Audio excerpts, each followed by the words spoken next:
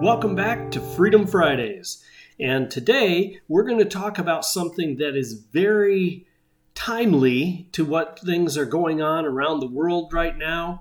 And there's seems to be things are ramping up and going down and ramping up and going down and ramping up and going down. And around, at least in the United States here, there are a number of restrictions placed on not just your general use in the public and around your town, but also on churches. In fact, the state of California has now said that they don't want churches to sing in worship to God. And we're going to take a look at what does the Bible say about our gathering together for worship, and is that a necessary thing? Is the live streaming and the podcasts and the recordings, are those good enough? While those are good things, are they good enough? And so we're going to start in Hebrews chapter 10. This is the passage that we very often go to when we're talking about getting together as believers. And so we're going to take a look at that one. Then we're going to branch off into some other things.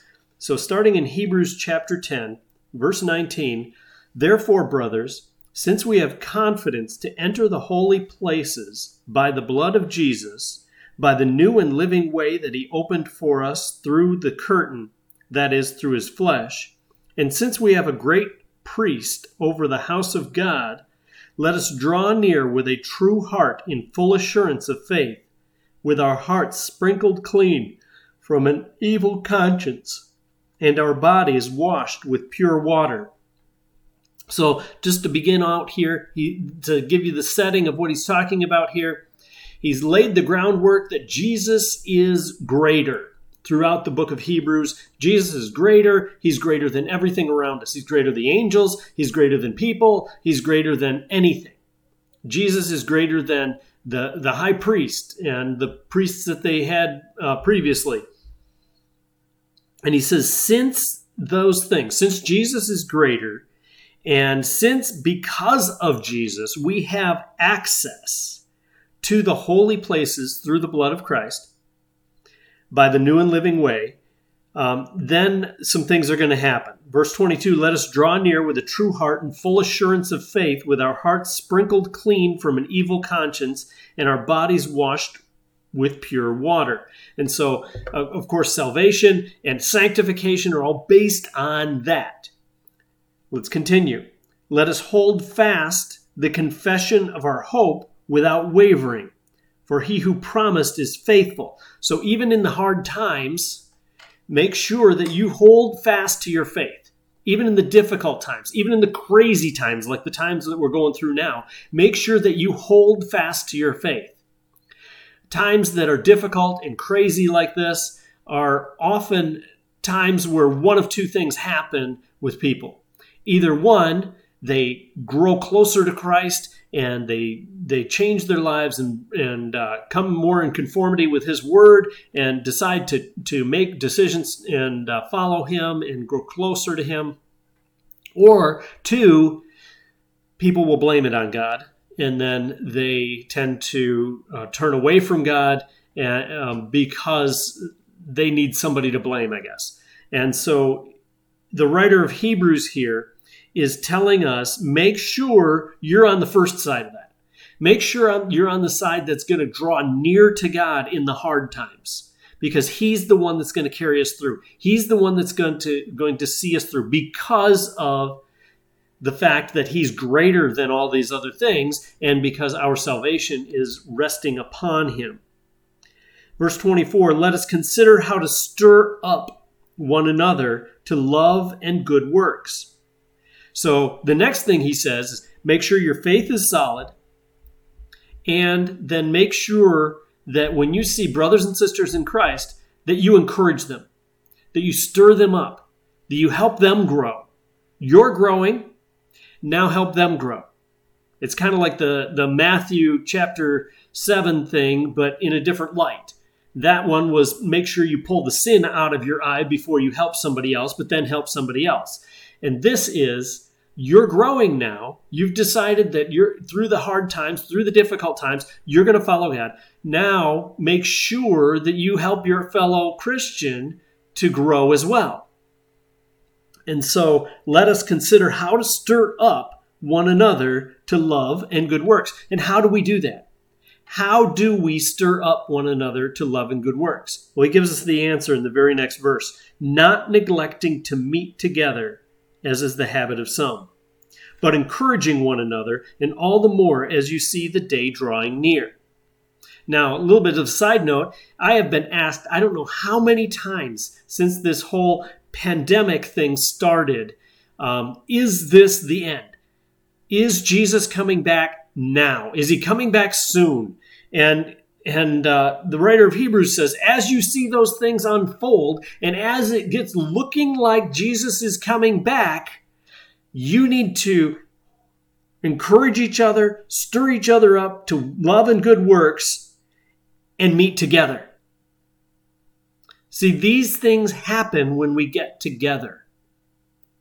These things don't happen when we're spread apart.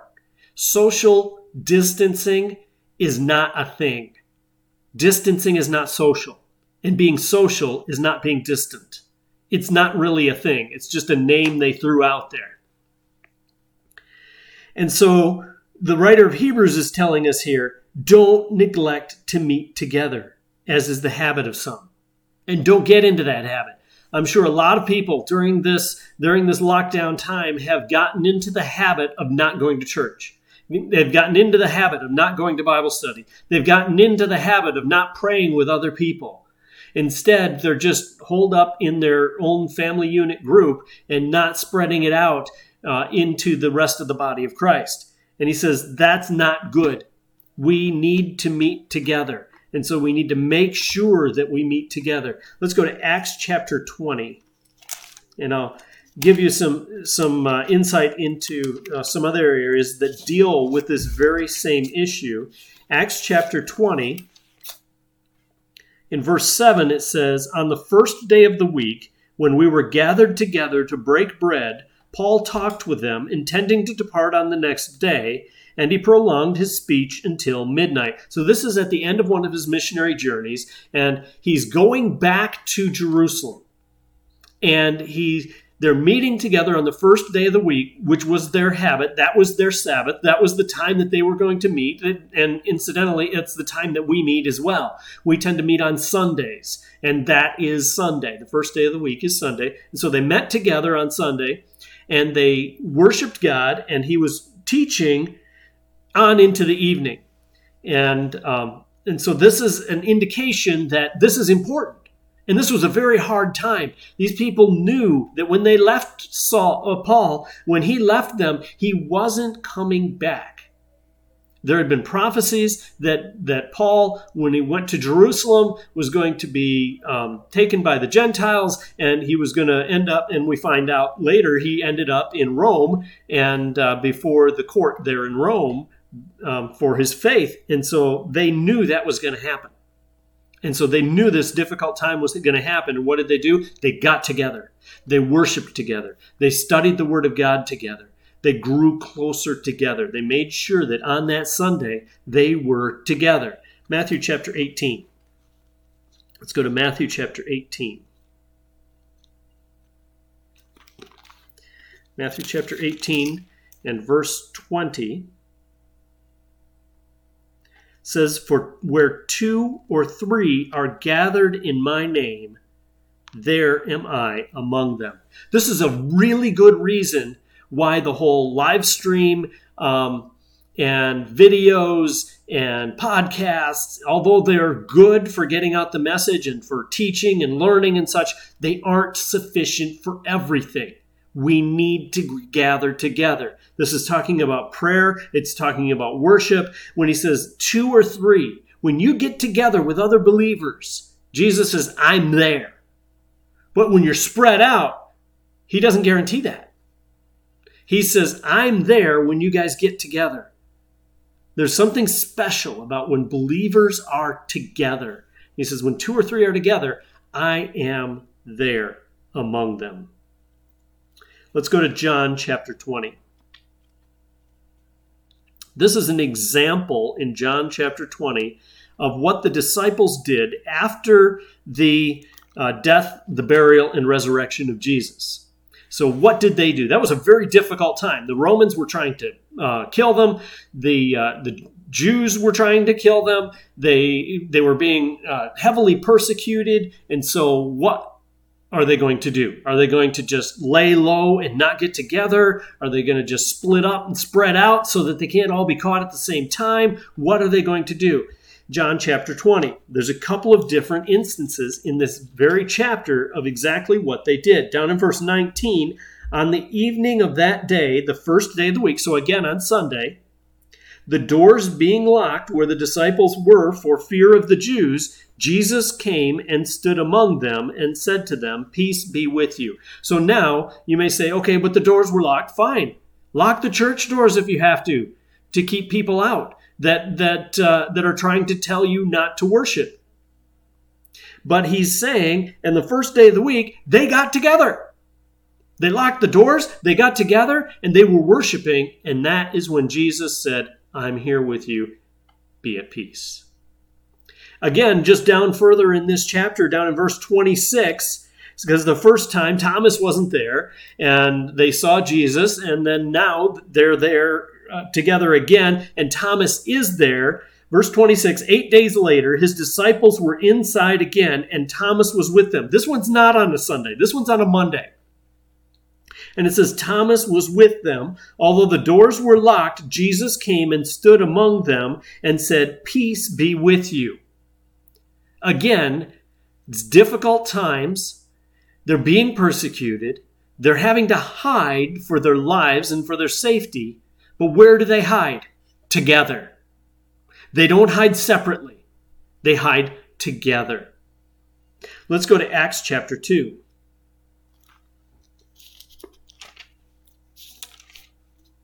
Acts chapter 2,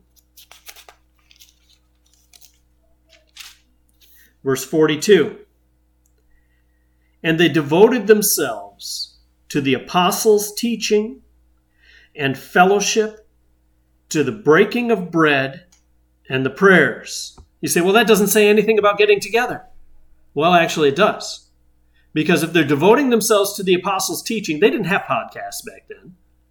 They could write some letters on some scrolls or papyrus or something and pass them around, but that isn't what they did. It says they got together, they had bread together, they ate together, they prayed together, they got together, again, during this time of persecution.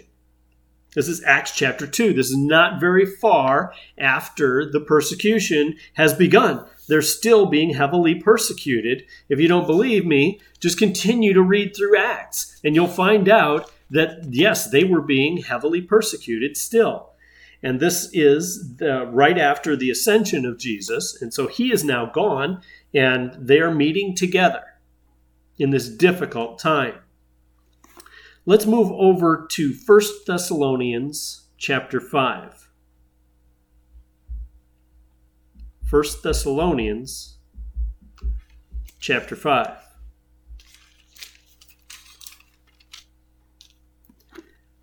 Verse 11 says, "Therefore, encourage one another and build one another up, just as you are doing." The Apostle Paul, speaking to the church in Thessalonica, was encouraging them to keep building each other up. They didn't have cell phones.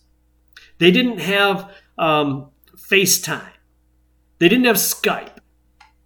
They didn't have any other way to communicate but face-to-face. And so they had to get together. And you say, well, they had to. We don't have to. We're in the middle of this pandemic, and it's unsafe to be together. Well, first of all, we can argue the validity of whether it's unsafe.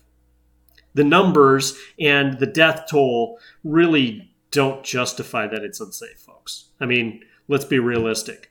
The average and the median age in our state of Michigan of people who have died from this pandemic is 77 years old. If this were really a threatening pandemic to the whole of society, the average would be much lower. This is, and I'm not saying that we can sacrifice the older people in our community and the older people in our society. That's absolutely not what I'm saying. I think that older people are extremely valuable. Every person is extremely valuable, no matter their age. But what I'm saying is that age range tends to be less healthy. And so they are more prone and more vulnerable to any virus, to any illness, to any sickness. And so let's get back to reality, folks. This is not going to kill everybody around you if you don't wear a mask. The statistics are no different in places where they have required masks and those places that they haven't required masks. The statistics are no different in places where they've locked down and they haven't locked down. And of course, yes, we've got a spike again. But they won't tell you why we have the spike again. They don't blame it on any of the protests. Instead, they blame it on going to church and singing your hymns in church or your worship songs in church. Really? Now let's get back to some logic and reality. Let's get back to the scriptures. So 1 Thessalonians 5:11 says, encourage one another, build one another up, just as we're doing. Let's take a look at how God designed for the church to function, to build each other up, and to encourage each other.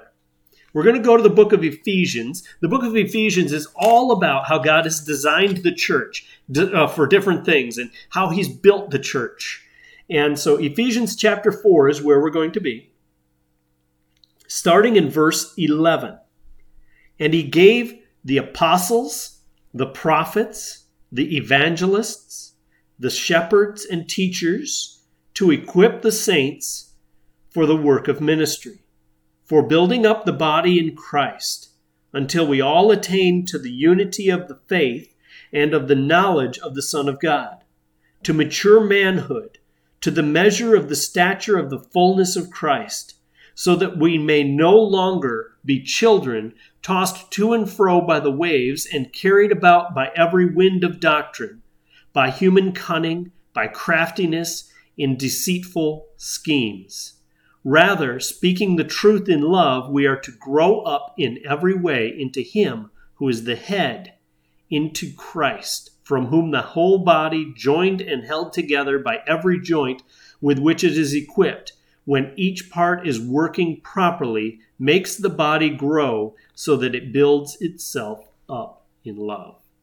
The way that Jesus has designed the body of Christ, the church, to build up is together.